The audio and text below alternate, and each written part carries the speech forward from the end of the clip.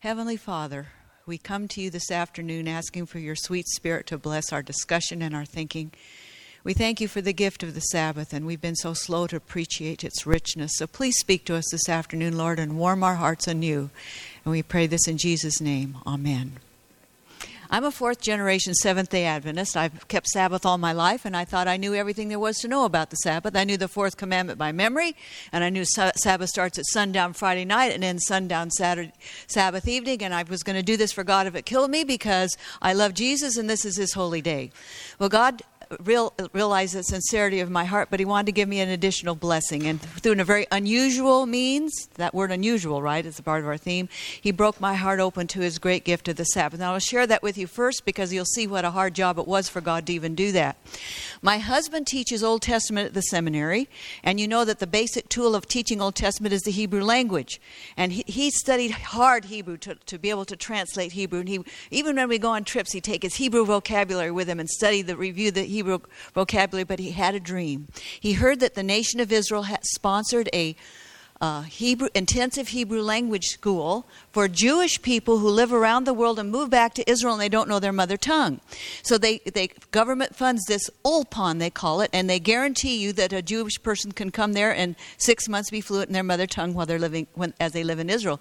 And Dick had heard about that, and he just dreamed someday to be able to do this. Because I guess some of you, I'm sure, are multilingual. I guess that there's the true test that you know another language if you dream in that language. And he wanted to be able to dream in Hebrew. He just loved the Hebrew language. So he was telling this to one of his colleagues, and he said, well, listen, apply for a 6-month sabbatical. Now, Andrews University doesn't do this, but sometimes for special projects, you fill in a bunch of papers and how this will make you a better teacher and where you're going to go and all this wonderful stuff, and they will grant you a special dispensation to do some special study project. So he turned it in, and I was cheering him on because I thought this would be a dream come true for him. Well, it took several weeks for this to be finalized, and finally came on one day. He was just beaming. And he said, honey, you're not going to believe it. Andrews has granted me this chance to go study the Ulpan in Israel, and we're going to have such a good time. And that stopped me dead in my tracks because I had never thought that I was part of that dream. Because I know that Andrews will give this special project, but they don't give the money. They give the time, but not the money. And I think in dollar signs. And so I had to think quick. And so I said, honey, this is a dream come true for you, and I want you to do this. But why don't we do this? Let me take the kids, and I'll go stay with my parents. They never get to see their grandkids enough, and you go and you just live their uninterrupted Hebrew and just fulfill your dream come true. And this will just be so special. And I was really happy for him. But I didn't want to go. Because of the cost. You know that the Davidsons have, well, let's put it this way. Some people decorate their home with everything matching, like Mediterranean style or Italian or early American or something, And the Davidsons have always decorated in what I lovingly call early relative. Because we have a rather eclectic blend of nice furniture, my parents and Dick's parents, and have donated us together because we've spent much of our money for education. And I'm not begrudging that, but that's just the way life turned out. And so I had a dream that one day when we finished paying off all our educational challenges, that I would buy a new couch. And so, see, when Dick said we would go to Israel, I thought, there goes my couch, right? There goes my couch. And so I didn't tell him that night. And it was couple years later, after this happened, I brought it up and I said, remember that night when I didn't want to go to Israel? And he said, yeah, I remember. And he said, well, honey, I got to tell you the real reason why I didn't want to go. And he says, what was your reason? And so I told him, I said, I wanted a new couch. And he laughed and he said, well, I had a dream too. And I said, you did? He said, what was your dream? And he said, well, I dreamed that someday we'd have a car with a floor. Because when we moved back to Michigan, we drove an old car, and I'm not complaining. I'm just describing the situation. And you know how they you don't have to do that in Florida, but we had to put salt on the roads for the snow and the ice. And our old car the floor had rusted out, completely rusted out. You could see the axles, right? And so my ingenious husband, he figured out what to do. He said, honey, I know the solution. I'm going to get some plywood and make wooden floors to cover the holes. And he said, wood doesn't rust. And so I said, this is really cool. He said, because, well, to add a sideline, my husband is very good at fixing things. He's very good. And this was an old car before this digital stuff, and he could always make it run. And he said, honey, this is a perfect solution. We'll put a wooden floor in. And, someday I'm not going to be able to fix this car. Someday it's actually going to wear out, but never mind, we'll pick up the floor and we'll walk it home, you know. So we had a good laugh that night, but the first night when this came up, it was no laughing matter for me. I've got to tell you, I did not want to go. And so, but I didn't go through all this with Dick, and I just said, so he said, well, honey, if you don't think we should go now, let's go another time, because I don't want to go without you. Ugh. And now this is a part of the story I don't want to admit, because I too quickly said, okay, let's go another time. And my good-natured husband just smiled and said, sure. We went to bed, and he fell promptly to sleep, and the Lord started working on my conscience. And I kept turning over and turning over and turning over, and God was saying, JoAnn, you said the wrong thing. You said the wrong thing. And I was wrestling with God. I said, why do I need to go?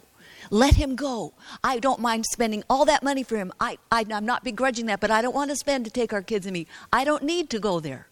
And God just kept nudging me. You know, like a timpani roll, they kept getting louder and louder and louder. And after about 2 hours, I realized that God wasn't going to let me get out of this. So I nudged Dick. And I said, well, maybe we should go to Israel now, gritting my teeth. And he said, okay. And he promptly went back to sleep. And my next level of maturing process began have you ever been to a place where you know what God wants you to do, but you don't want to do it? That's where I was. I knew exactly what God wanted me to do, but I didn't want to do it. So I'm laying there in bed and I'm gritting my teeth. I said, okay, I'm going to go. I'm going to be a martyr to the cause because Dick deserves this and I just won't get my new couch. So it was my privilege. Dick filled out all the papers and applied, and it was my privilege to go get the money, the last bit of money in our savings to pay for our tickets to fly to Israel. And I'm smiling bravely to Dick, and I'm gritting my teeth, you know, because I really did want Dick to do this. I didn't begrudge him doing this. It was a chance of a lifetime. So we flew to Israel, and I remember we landed. If you've been to Israel, you know you fly to Tel Aviv, and you have to take a taxi down to Jerusalem. The international airport's in Tel Aviv. So we were taking a taxi down the sure route, and when we got to Israel, to Jerusalem, the taxi driver was taking us downtown Jerusalem around Independence Park because our one-room apartment was just a block away from Independence Park. And as we drove around the park, the Jewish people were having a festival. And there were the rabbis there with their Torah scrolls, and moms and dads and kids and grandpas and grandmas singing praise to God. And it was just enchanting. It was just absolutely, and I hadn't even been asleep the night before, but my eyes just came open. So we said to the taxi driver, what's this? And he said, oh, this is festival time. We are celebrating Pentecost. This is when we celebrate God giving the law. And right away, my Seventh-day Adventist brain kicked in. Celebrate giving the law? I mean, we believe the law is permanent, and it's the basis of morality, and God gave it with his own voice, and he wrote it in stone, and it's important, but I've never thought of praising God for the law. It's just there. But our Jewish brothers and sisters realize what a gift the law is, and they celebrate the giving of the law every year. Have you looked at the hymns that Adventists sing? We don't praise God for the law. We have a few hymns about obeying the law, yes, and that's important. But have you ever praised God for giving you the law? You start reading the book of Psalms, and it sounds different. Oh, how I love your law. It's my meditation all the day. How many times have you thought about the law all day long? Well, anyway, that just gripped me. I said, that just started my mind thinking. We got to our room, and Dick said, let's go down and watch. And I said, well, I don't want to get shot. And so because my international thinking was a little slow, and so Dick said, well, I'll go down, and you put the kids to bed. So I did. And 10 minutes later, he came back, and he said, honey, you got to come. You'd love this. You'd love this. So we went down, and truly it was an extraordinary experience. You've been there. Just extraordinary. These precious people who know how to praise God for the glorious things he's done. Well, the next day, Dick went down to the government office to pay the money for his classes. And I'm smiling bravely, but I'm gritting my teeth. And he came back and he started going to class 8 hours a day, Monday through Friday, 8 hours a day, nothing but Hebrew. He had a marvelous teacher. She never said anything but in Hebrew. And she'd point to things, and she just knew how to teach. And of course, Dick knew his vocabulary already. And so he'd come home and he was just beaming. And I'm saying, thank you, Lord, that Dick can be here, but I don't need to be here. And so after about two weeks, he started teaching us Jewish folk songs and teaching us how to bargain, because in the Middle East, even if there's a price on something, you bargain. And so I see nodding heads.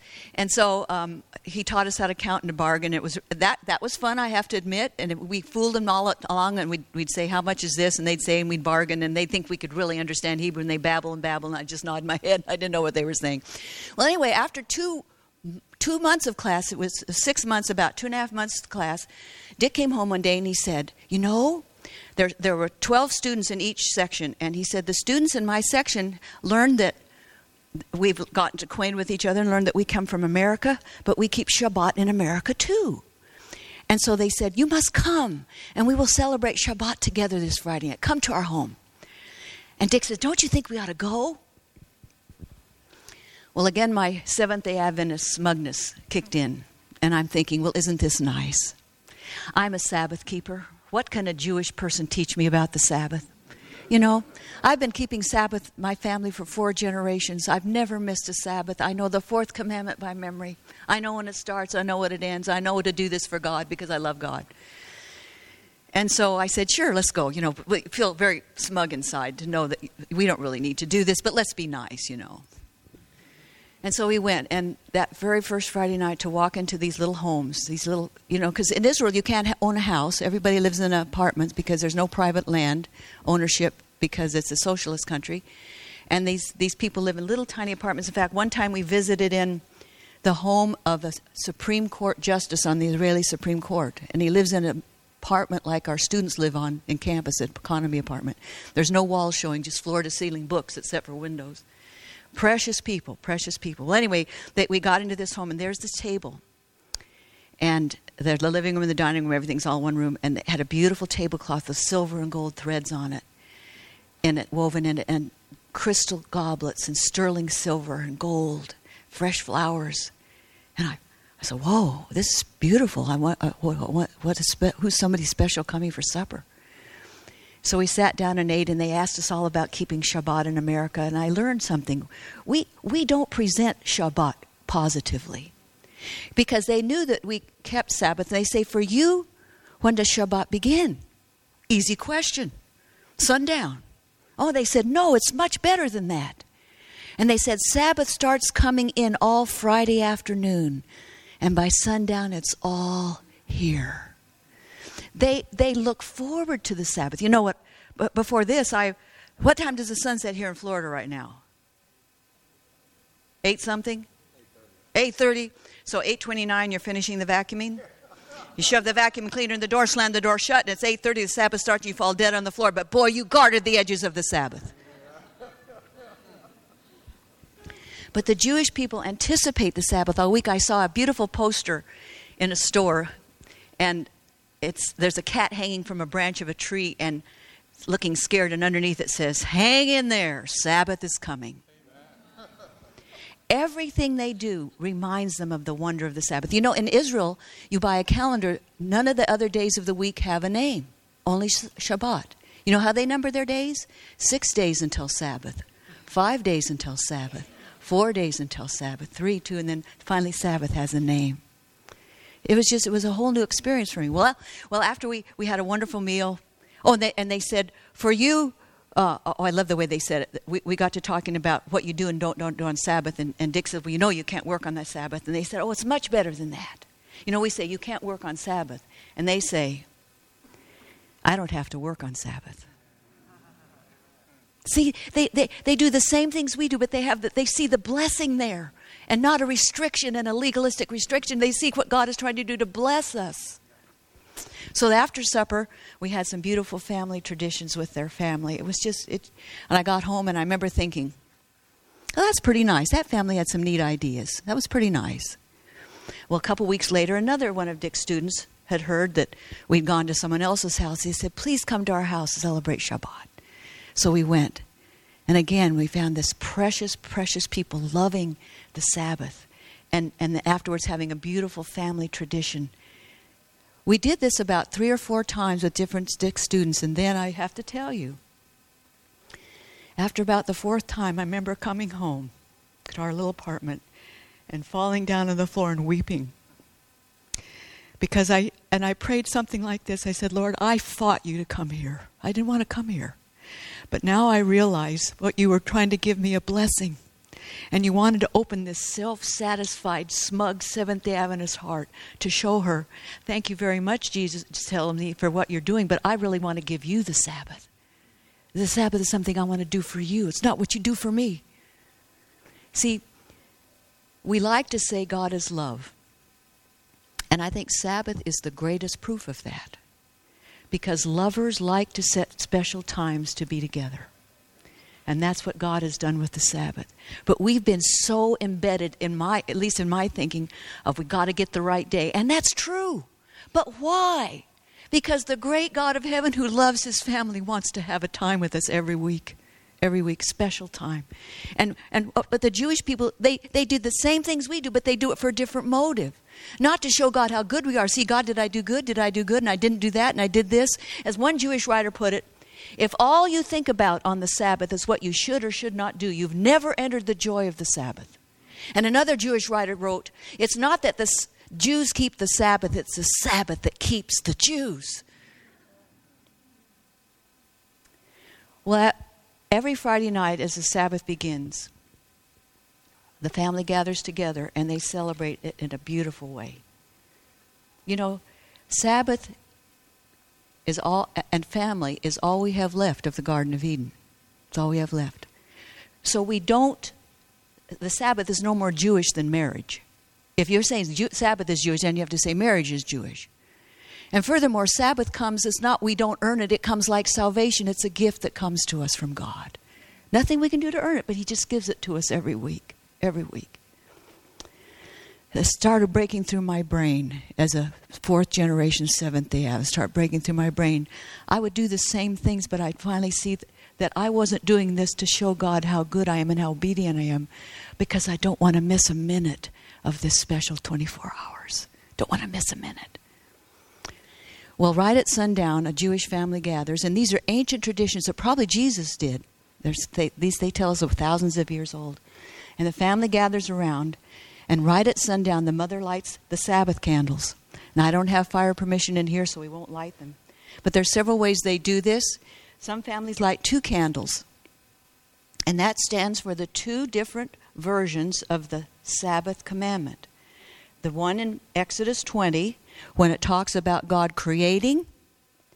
And then in Deuteronomy 5, when Moses preaches on the 10 Commandments, he talks about God bringing Israel salvation from slavery. And so, you know, our smart Western critics say that Moses got it wrong. You know, there's a contradiction in the Bible. And so I asked one of Dick's friends, I said, do you see a contradiction there? They said, oh, no. He said, God both times created something out of nothing. When he made the Sabbath, he created something out of nothing. And when he saved Israel out of slavery and made them his people, he made his people something out of nothing. And he said, so it's both of these versions of the commandments are showing God's great creative power. So some families will light 2 candles as the Sabbath begins. Others will light the 7 candles. Now, you know there's the 9-branch candlestick. It's not that. That's for Hanukkah.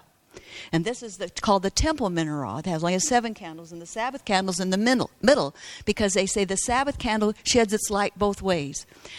From Wednesday to Sabbath, the light of the oncoming Sabbath brightens your week. And then after you leave the Sabbath, the light of the past Sabbath brightens your days up until Tuesday. And then by Wednesday, the new Sabbath is going to brighten your day. So everything is based around the Sabbath. Some will light 7 candles. Other family, when we visited with the Supreme Court Justice, lit a candle for every member of the family and their grandkids, even though they were all around the world. So they had about 25 candles lit that night. And then after they have their Sabbath meal, then they call all their kids and say, I just lit your Sabbath candle. Happy Sabbath. So there's many ways of doing it, but the important thing is they light candles. And so I asked them, I said, how did you think of lighting candles to start the Sabbath? And they said, and they gave us many different traditions. These are 2 of my favorite. One of them was, you know that you can have everybody has a candle, and one candle can light everybody's candle. Have you done that? You know, and the whole room can be lit from one candle. And when you're done, the original candle is as bright as ever, right? And they say, just so God has been blessing the Sabbath for thousands of years, and the blessing is just as bright as ever. And another family told us, they said, well, you know that when God created during creation week, the very first thing he created on day one was light. And every Sabbath is a new creation, so we begin with light. And so they light candles, and the mother prays a prayer over her family just as the Sabbath begins. And I know this is Thursday, but let's just pretend we're a family, and I'd love to pray this prayer over you. It is the most beautiful prayer. Let's pray. Pretend the candles are lit. O God of your people Israel, you are holy, and you have made the Sabbath and the children of Israel holy. And you have called upon us to honor the Sabbath with light, with joy, and with peace, as a king and queen give love to one another, as a bride and her bridegroom. And so we have kindled these lights for the love of the Sabbath day. Almighty God, grant me and all my loved ones a chance to truly rest on this Sabbath day. May the light from the candles drive out from among us the spirit of anger and the spirit of harm. Send your blessings to my children, that they may walk in the ways of your Torah, your light. And may you ever be their God and mine, O Lord, my Creator and my Redeemer. Amen. Now the Sabbath candles in Israel are about this long. They've figured out how long it will take for a candle to be lit at Friday night, and to burn out before they go to bed. So they don't even have to work to blow out the candles. They just burn out. Well, after the candles are lit and the mother prays this prayer, the next thing is really precious. The husband blesses his wife. Every Friday night as Sabbath begins, the husband reads or sings to her from the Song of Songs or Proverbs 31, that beautiful passage talking about a woman of strength who can prices far above rubies. And some of the husbands have made songs of these, and others read them to him. A beautiful, beautiful picture. And it's fun. It was fun to watch in those Jewish homes as mom and dad expressed affection for each other, and to watch these kids look up at their mom and dad and feel so safe in their parents' love. It's beautiful. He tells his wife, he reads her for this passage, whichever one, and tells her, you know, you are just wonderful. Thank you for all you do for our kids and for me, and making this home such a special place. It's a beautiful time. Every Sabbath, the Sabbath begins, family ties are restored. After the husband blesses his wife, the wife blesses her husband. And she reads to him Psalm 112. It talks there about a noble man who provides for his family, is known for his wisdom, and takes care of the needy in the earth. It's a beautiful passage. And she tells her husband, honey, you're just a rock. Thank you for all you do for me. I feel so safe in your love. Thank you for what you do for your family. It's a beautiful thing. It's fun to watch kids look at that, to watch their mom and dad love each other. Friday night as Sabbath begins.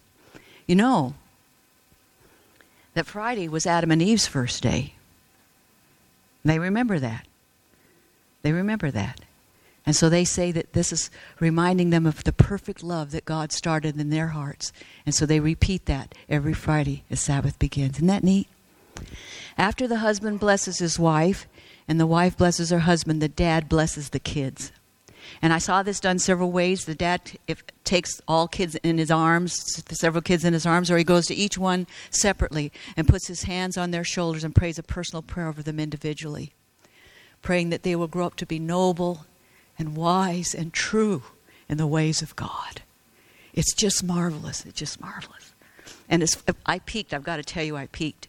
And this one dad had 4 kids in his arms, and he was praying over them, and the kids were leaning their head against Dad and just feeling so good to be blessed by Pa.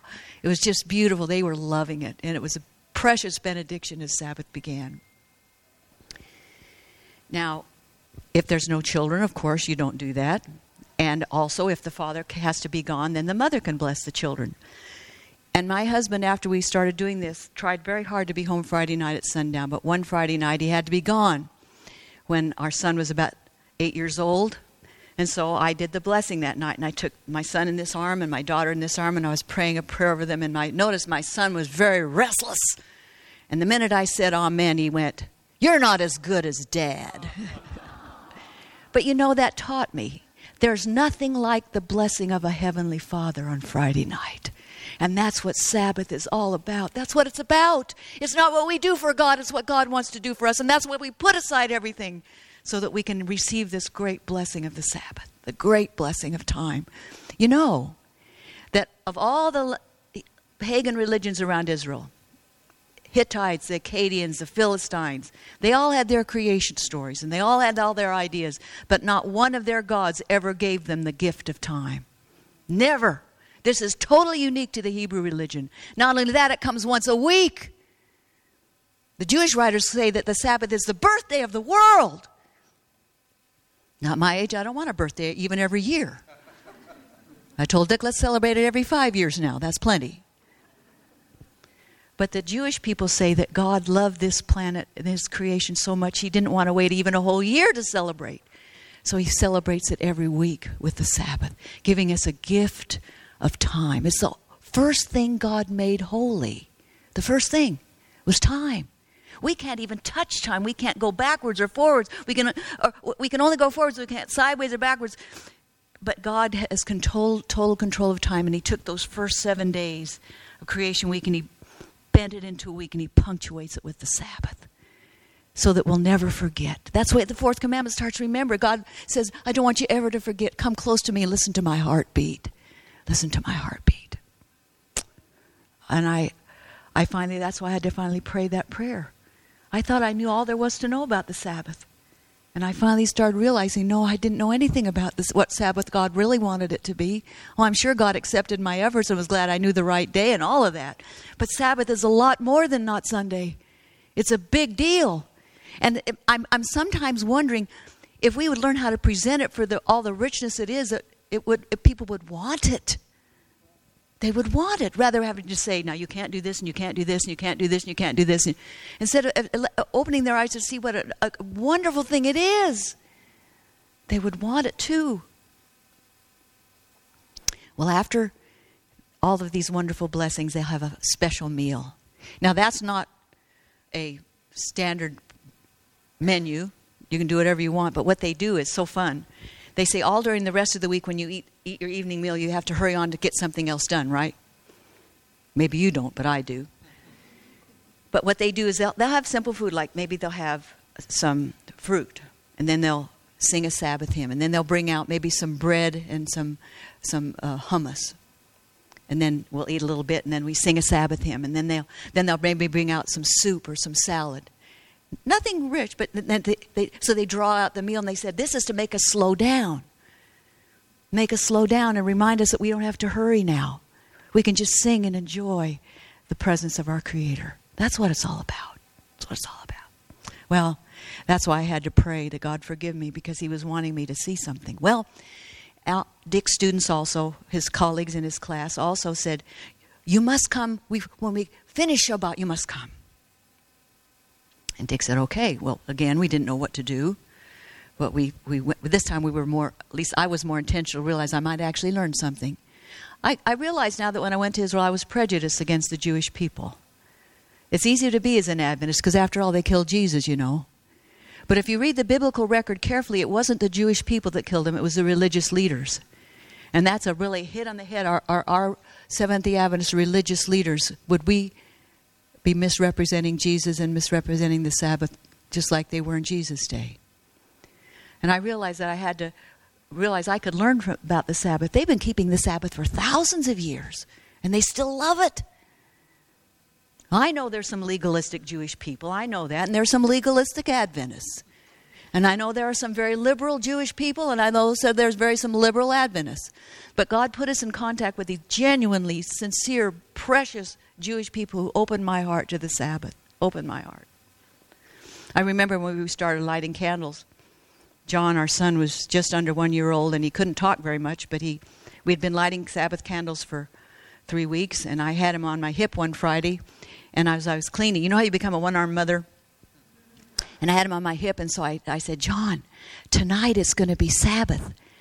And he couldn't talk yet, but he went, he knew we'd blow candles. He knew we'd blow candles. He would have candles. Well, anyway, after we saw how they started the Sabbath, they invited us to finish the Sabbath with them. And again, it's a beautiful thing. It's just beautiful. They have what is called a Havdalah ceremony, when they say they separate the sacred from the secular. And they have several steps. They light a 4-wicked candle. And I didn't bring one. I should have, but the one we have is almost burned down, and I've got to get a new one. So it's about 1 foot long, and it's 4 strands of wax about the size of a pencil. And they heat the wax, and they braid it together so it's braided. It's a braided 4-wick candle. Like our multi-wick candles are usually round with a lot of wicks, but the Hebrew ones are just, it's braided together. And a braid is a very important thing because it reminds them of all the blessings that are woven together. In fact, the challah bread you can only get on Friday night is braided bread, because it's to remind them of all the braids of blessings that will be woven together on the Sabbath. Well, anyway, they have this Havdalah candle, and they light it. And I said, well, you lit candles to begin, and now you lit candles to end. Is that right? And they said, yes. We want to envelop the Sabbath with light, to surround the Sabbath with light. And I thought that was lovely. Then they take a crystal goblet and set it in a saucer, and very elegantly fill the goblet with grape juice, and it slowly fills up the cup and overflows until the saucer is filled. And it takes several minutes so they don't spill anything. It's just very elegant. And I said, well, what does that mean? And they said, that is to remind you that this Sabbath, this comes at the close of the Sabbath, how that your blessings have overflowed. They've just overflowed, to remind you. And so just whatever they do is just really marvelous. And one more thing is they pass around a spice box. Maybe some of you know this. It's a box that can be made out of stained glass or pewter or wood or whatever. There's no standard material. And then they put a fragrant potpourri in it, and that's not a standard. It's something your family likes to smell. And so as the sun's going down, they pass around the spice box. Everybody takes a whiff. Now, that was quaint to me, so I knew I had to ask. I said, can I ask what that means? And they said, oh, yes. That is to make sure that before the Sabbath closes, all your senses have been blessed, even your sense of smell. Now, that really triggered my thinking. Because, see, for Adventists, Sabbath is very cerebral and mental and legal. You know all the texts. You do it right. And they use the same text we do. They do. But they say the Sabbath is to be a blessing. And so they think of ways to make sure all your senses are blessed before the Sabbath. Because Jesus doesn't just talk to your mind. He wants to bless you. So Dick and I started playing with that. The sense of smell and the sense of taste go really good together. So I learned from them that they have on Friday night and Sabbath their family's favorite food, favorite dishes. Now I got a master's in nutrition, and I really am interested in how food affects our health and all the things. And so I have fun with it. I really enjoy it. And so when kids were growing up, I would talk about, guess what's in this, guess what's in this. And one day my son said, Mother, can we just eat? So I knew I was overdoing it. So, but by then you know what your family likes to eat. So Friday afternoon when they come home, they're smelling their favorite food. And have you noticed how food tastes better on Sabbath? Food tastes better on Sabbath. You can cook the same food during the week and it's good, but wait till you serve it on Sabbath. Your taste buds are heightened. And they come home Sabbath, Friday afternoon, and the house is smelled with their favorite food, and that's part of the blessing of the Sabbath. Then there's a sense of sight. Well, here's another time I have to make a confession. My house is not always spotlessly clean. Don't leave in shame. In fact, I have a magnet on my refrigerator that says, you can eat off my floor anytime. There are crumbs everywhere.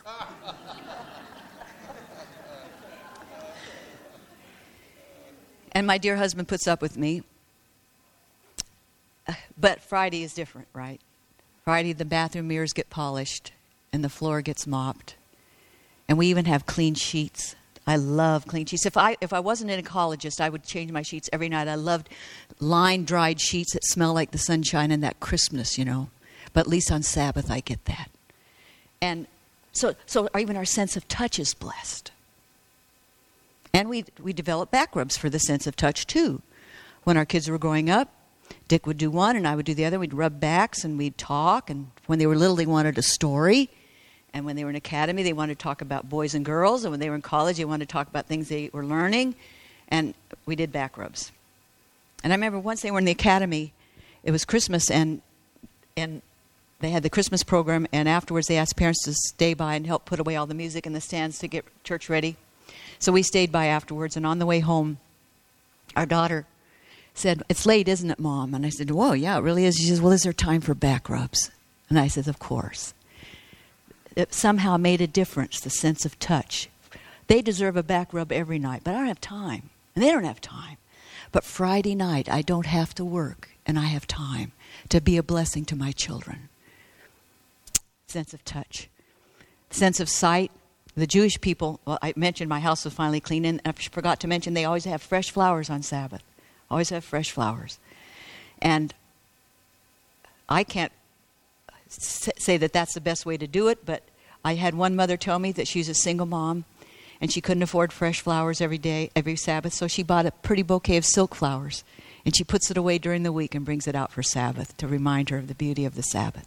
Whatever it is, whatever it takes, something to remind you of how wonderful the Sabbath is. Now, I'm not saying that this is the only way to start the Sabbath. I'm giving a testimony of what God used to open my heart to the Sabbath being a lot more than what I thought it was. I want you to also to consider that the Sabbath is inclusive of all creation. All creation. Remember the Sabbath day to keep it holy? Who's all included in the blessing? You, nor your son, nor your daughter, your manservant, nor your maidservant, nor the animals, nor the stranger that was in your gate. God includes the animals in the Sabbath blessing. It's that expansive. And you start thinking of how often God thought about the animals. And today most people just think about animals as how they taste. But God really cares about creation. Remember during Noah's flood? Oh, well, let's start with creation week itself. Turn to Genesis 1. If you got your Bible, let's go to day 5.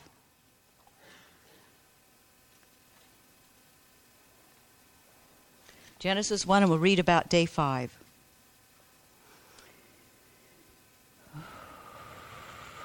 Okay, let's pick it up in verse 20. Then God said, "Let the waters abound with abundance of living creatures, and the birds above the air, above the firmament." And God created the great sea creatures that exist, and the waters abounded according to their kind. And then it says, "And God said to them, 'It is good.'" And then God tells them, "Be fruitful and multiply." Who is he talking to? There were no humans around yet. God's talking to the animals. I don't know how or what he did, but God said, "Be fruitful and multiply." He only gave us that blessing on day 6. Gave the same blessing to the animals. It comes to Noah's Ark. God includes the animals. And they were obedient to the call. The angel led them in. No humans would bother. They thought it was crazy, but the animals obeyed. They come out of the ark in Genesis chapter 9. Have you read that covenant statement in Genesis 9? God says 4 times in Genesis 9, "I'm making this covenant with you and with every animal with you on the ark." And he names all the kinds of animals that are on the ark. And he says it 4 times. And he includes covenant. God has a covenant with all of us. You know, the writer of the doxology thought of that. "Praise God from whom all blessings flow. Praise him, all creatures here below." And when you sing it, you just think of all of us nice humans singing praise to God. But you know the animals are praising God? It's just our ears are so degraded by sin that we can't hear it. And we forget that God receives praise from all his creatures. You find it all through the book of Psalms. Turn to Psalm 48. Psalm 48, this great choir. Notice all the people, not all the beings that are singing praise to God in Psalm 148. It's an amazing passage. Everything that has breath praises God according to this passage. And I should say that, are any of you birders? Have you read about these ornithologists that have recorded bird calls, and all we hear is these sweet little chirps, and they've slowed them way down, and they're spinning very intricate melodies, and they don't repeat themselves for 45 minutes. But our ears cannot hear all these pitches, and so all we hear is these sweet little chirps and think, aren't they cute? But they're very highly intelligent. Well, let's read this choir first. Psalm 148. "Praise the Lord in the heavens, the heights, the moon and the stars." The first things are in the heavens. Let them praise the name of the Lord. And let's go down to verse 7. Praise the Lord from the earth, the great sea creatures, fire, hail, snow, clouds, stormy winds. I need my glasses on, obviously. Mountains and hills and fruitful trees and all cedars, beasts and cattle, creeping things and fish and fowl, kings. And then it lists all the people. And then we come last on the list of this choir. We come last. All these creatures are praising God. All of them. And speaking of God, speaking to the animals, 1 Kings 17, remember when Elijah, after Mount Carmel, was fleeing from Jezebel? And God says, 1 Kings 17 says, go live by Brook Cherith and get your water there. And I have commanded the ravens to feed you. Oh, God talking to the animals. And you know, people used to think that monkeys were the smartest creatures next to humans. And now you read the book, The Wise Guys of the Avian World. Ravens and crows, they're smarter than monkeys. And that's why God commanded them to feed Elijah. Go, and it said, God says, I've commanded the ravens. And the next verse it says, and the ravens came and fed Elijah like they were told. So the Sabbath is big and includes all creation, praising God. And as we are allowing different species of animals to die off through our cruelty, we're muting God's praise. So anyway, I started asking our Jewish brothers and sisters when we were there in Israel. I said, I need to ask you some questions because I've been a Sabbath keeper all my life, and I didn't think of it this way, and I just help me understand. I said, how did you think of having such a beautiful table and having such a festive mood for Sabbath? I've always thought Sabbath was something you've got to be very careful and not, not violate anything, and yet you make it such a festive celebration. And they said, well, that's in the Bible. That's in Torah, they call it. It's in Torah. And I said, well, how do you see that? And they said, well, turn to Job. And I said, Job? I said, nobody reads the book of Job except when they want to understand suffering. And they said, no, God's longest speech in the Bible is in the book of Job. And Job was suffering indeed. He really was. But God finally comes and talks to Job, and God's longest speech in the entire Bible, both the Old and New Testament, is in this book. And it starts in Job chapter 38. And when God comes to Job, he doesn't talk to him about the problem that Job is suffering. And Job was suffering. Terrible. Losing his family, his house, everything he owned, and covered head to foot with boils. Have you ever had one boil? They're painful. Job couldn't lay down. He couldn't stand up. He couldn't sit down. He was covered head to foot with boils. And God comes to him and doesn't explain it. He talks about creation. And this is just amazing to me. Let's read this. Where were you? Verse 4. Where were you when I laid the foundation of the earth? Tell me if you have understanding. Who determined its measurements? Surely you know. Who stretched the line upon it? To what were its foundations fastened? Now, do you see God's sense of humor there? Where are the foundations of the earth fashioned? Fastened, I should say. Where is this? What foundation are we fastened to? We're a spinning ball. Don't you remember learning that in geography class? I remember being in grade school and the teacher was saying, we're just hanging in space and just going around and around and around. And I remember going home that night praying, dear Jesus, don't let go. Because I was afraid. There's no reason why we still be here. But it tells Job, where did I fasten the foundations? Surely you know. Or who laid the cornerstone? And then God gives the mood of creation. He said, when all the morning stars sang together and all the sons of God shouted for joy. When God was creating, can you just see it? Day one, God did this, and God said, this is good. And then the universe says, wow. The second day, God creates something, and he said, this is good. And the universe says, wow. And for 7 days, they were just shouting for joy at the wonders of creation. And see, the Sabbath gives us a chance to do this again.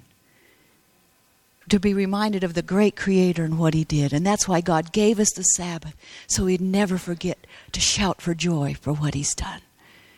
Once a year wouldn't be enough, and once a month wouldn't be enough, but every 7 days we can praise God for the Creator. And Ellen White talks about this, and she said if we would go out into creation and enjoy the works of God's handiworks, if we do this, we'll sometimes feel the presence of the Creator with us. Isn't that beautiful?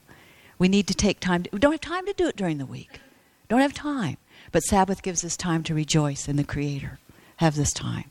So I said, okay, because I learned that the Jewish people, though I wanted to spend my life savings on a new couch, they'll spend their life savings on their Sabbath dishes. And that's why Friday night and Sabbath they set with sterling silver and china and crystal and tablecloths with silver and gold threads to remind them of the royal nature of this day. It's just impressive. One Jewish writer calls the Sabbath a palace in time. Now, I don't live in a palace, but have you ever seen that documentary of Buckingham Palace and Queen Elizabeth? I could get used to that. That would be really nice. But every Sabbath, God invites us to his palace in time. That means wherever we are, we can enter God's palace of time. Isn't that beautiful? That was a precious thought to me. Another thing they taught us was, I remember said, I have a hard Sabbath text. And they said, no, there's no hard Sabbath text. And I said, yes, there is a hard Sabbath text. And they said, what is a hard Sabbath text for you? And I said, Isaiah 58. And I think this is the text that has tripped up me and more Seventh-day Adventists than anything else about our understanding of the Sabbath. And I'm going to read it with the tone of voice that I always understood it before I went to Israel. It's like God talking. No, God's in heaven. If you turn away your foot from the Sabbath, from doing your pleasure on my holy day. And that's how I felt it. Oh, I got to be careful. Got to be careful. And they said, is that what your Bible says? They said, is that what your Bible says? They didn't use the word Bible. Is that what your Torah says? I said, yes. They said, you know what they said? They said, English is not so good. He says, that's why it's a hard text for you, because they read it this way. And I wrote it in there so that I would remember. If you turn away your foot from your Sabbath, from pursuing your daily work on my holy day, and if you read the first part of Isaiah 58, it's talking about your daily work of your employment where you earn your salary. And so that word pleasure is talking about your normal work. Now, see, the Sabbath commandment commands us to work 6 days. And God never intended that to be a curse. That was to be a blessing too. Our work is to be a blessing to us. And blessed are the people whose job matches their joy. Some people go through life and don't enjoy anything, let alone their work, let alone the Sabbath. But blessed are the people who love their work, and then Sabbath they praise God.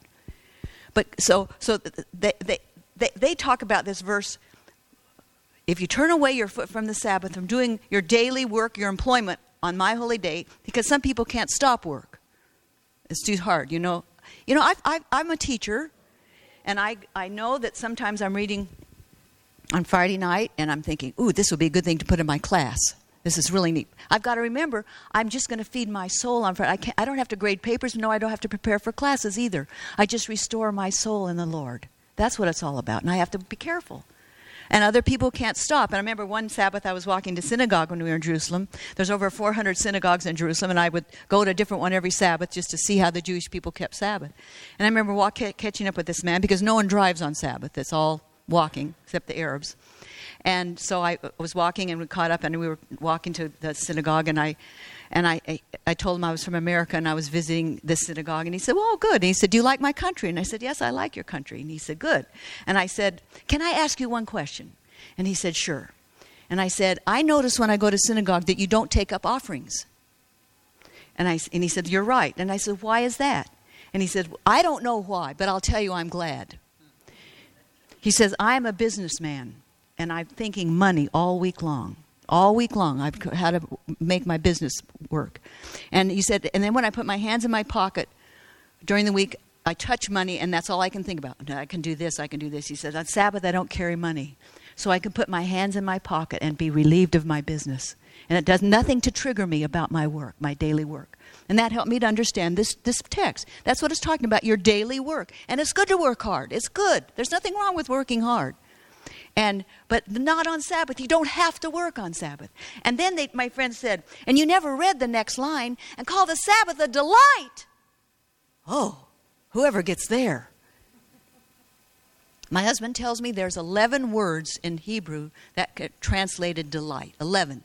And each one increases the intensity of the delight. We have one word in English, one word. And so it depends on how you say the word to make it, well, that was a delight, or, whoa, that was a delight. You know, you do it that way. But this word, it's in the Hebrew Bible, this particular word for delight is only used in the Hebrew Bible for kings and queens in their palaces.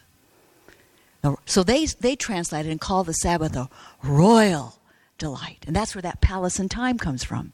And I took a gold pen and drew a little golden crown over that so I'd never, ever forget it. Never forget it. Such a blessing, such a blessing. Then they told me, you said, you know, that God created, when God created, he created in a poem. No, I said I didn't know that. They said, yes. God didn't just throw things together. Now, biologists have told us that God had to create these things in this order. There could not be life. But they said, no, it's much better than that. God created things to make it beautiful. And you take the first 3 days and God creates different habitats. The light, the air, and the water, and the land. On the last 3 days, he fills up those habitats and makes them full. And then he's still not done. On the seventh day, there's more verbs about the Sabbath than any other verb, any other of the days of the week. God said, let there be, and there was, and it was. But on the Sabbath, God blessed it. He made it holy. That's right. And those 3 verbs are picked up and put in the 4th commandment, the very same words that God uses in the 4th commandment. Now, what does it mean when God blesses something? Don't give me a dictionary definition. What is the Hebrew understanding of blessing? Remember? Huh? Happy, yes. And when God blessed Hannah's womb, what happened? She could conceive. So a blessing is God's enabling something to accomplish what it's supposed to accomplish. So God's blessed the Sabbath so it can accomplish what God wants it to accomplish. And that should make us very happy, right? What does it mean when God makes something holy? How does God make something holy? Let's put it there. How does God make something holy? Huh? He declares it, and it's by his presence. Remember when God dedicated the sanctuary, what did he do? He filled it with his presence, and they couldn't even come near because it was so glorious. And remember the burning bush in the wilderness? Moses saw this burning bush, and I'm sure Moses had built a number of campfires in the wilderness, but he saw this burning bush that wasn't burning up, so he goes there, and what does God tell him? Take off your shoes, it's holy ground. Why was it holy ground? Because God was in that fire. And so when God says he's going to make the Sabbath holy, what does it mean? His presence is going to fill this day. Now God blesses and is with us every day. But Ellen White says in Desire of Ages that Sabbath God pours out his choicest blessings. That was a new thought for me. I thought Sabbath was something I did for God. And I knew all the texts and I knew all the right ways to do it. But I never let God bless me. I was always trying to show God how good I was and how lucky he was that I was a Seventh-day Adventist instead of being restored and renewed. I find it fascinating that there's a lot of books coming out now about the Sabbath from other Christians. Lots of them. One of them is called 23/7 instead of 24/7. No, I'm going to get it right. 24/6. What is it? 24/7. No, 24/6. There, that's the title is 24/6. But of course, they always talk about Sunday. But what the interesting thing to me is that they see what a royal gift the Sabbath is, and they're trying to encourage their Sunday keepers to keep this day and not let it go. We should have been putting books out like this for the last 100 years. Why aren't people coming to us and asking us about the Sabbath? Why aren't they? God gave us the chance to be the light on the hill. Remember what God told Abraham, I want you to be a blessing. I want you to be a blessing. Well, they say, well, it doesn't say he kept the Sabbath, but it does. Because when God renews the covenant with Isaac in Genesis 26, he says, I'm renewing the covenant with you because your father kept all my commandments and my statutes and my laws. So we know the Sabbath, Abraham kept the Sabbath, and God told Abraham, I want you to be a blessing in the whole world. And that's what we were supposed to be. We were supposed to be the blessing and sharing the glory of the Sabbath, to be a blessing in this world. But instead, at least in my own life, I'm just starting to realize this. I'm not saying that this is the only way to keep the Sabbath, but I'm saying that this is what God used to open my heart to the glories of this day. Oh, Heavenly Father, please forgive us, smart Seventh-day Adventists, for being so slow to appreciate your great gift of time and how you want to be close to us. And the Sabbath is coming soon, Lord, and its bright light is lightening these days as we approach it. And this is going to be a high Sabbath here at ASI. Please pour out your Spirit and restore us and renew us. Take away our crippledness of sin. and help us walk anew in the warmth of your great heartbeat. Thank you, dear Jesus. Amen. This media was produced by Audioverse for ASI, Adventist Laymen's Services and Industries. If you would like to learn more about ASI, please visit www.asiministries.org. Or if you would like to listen to more free online sermons, please visit www.audioverse.org.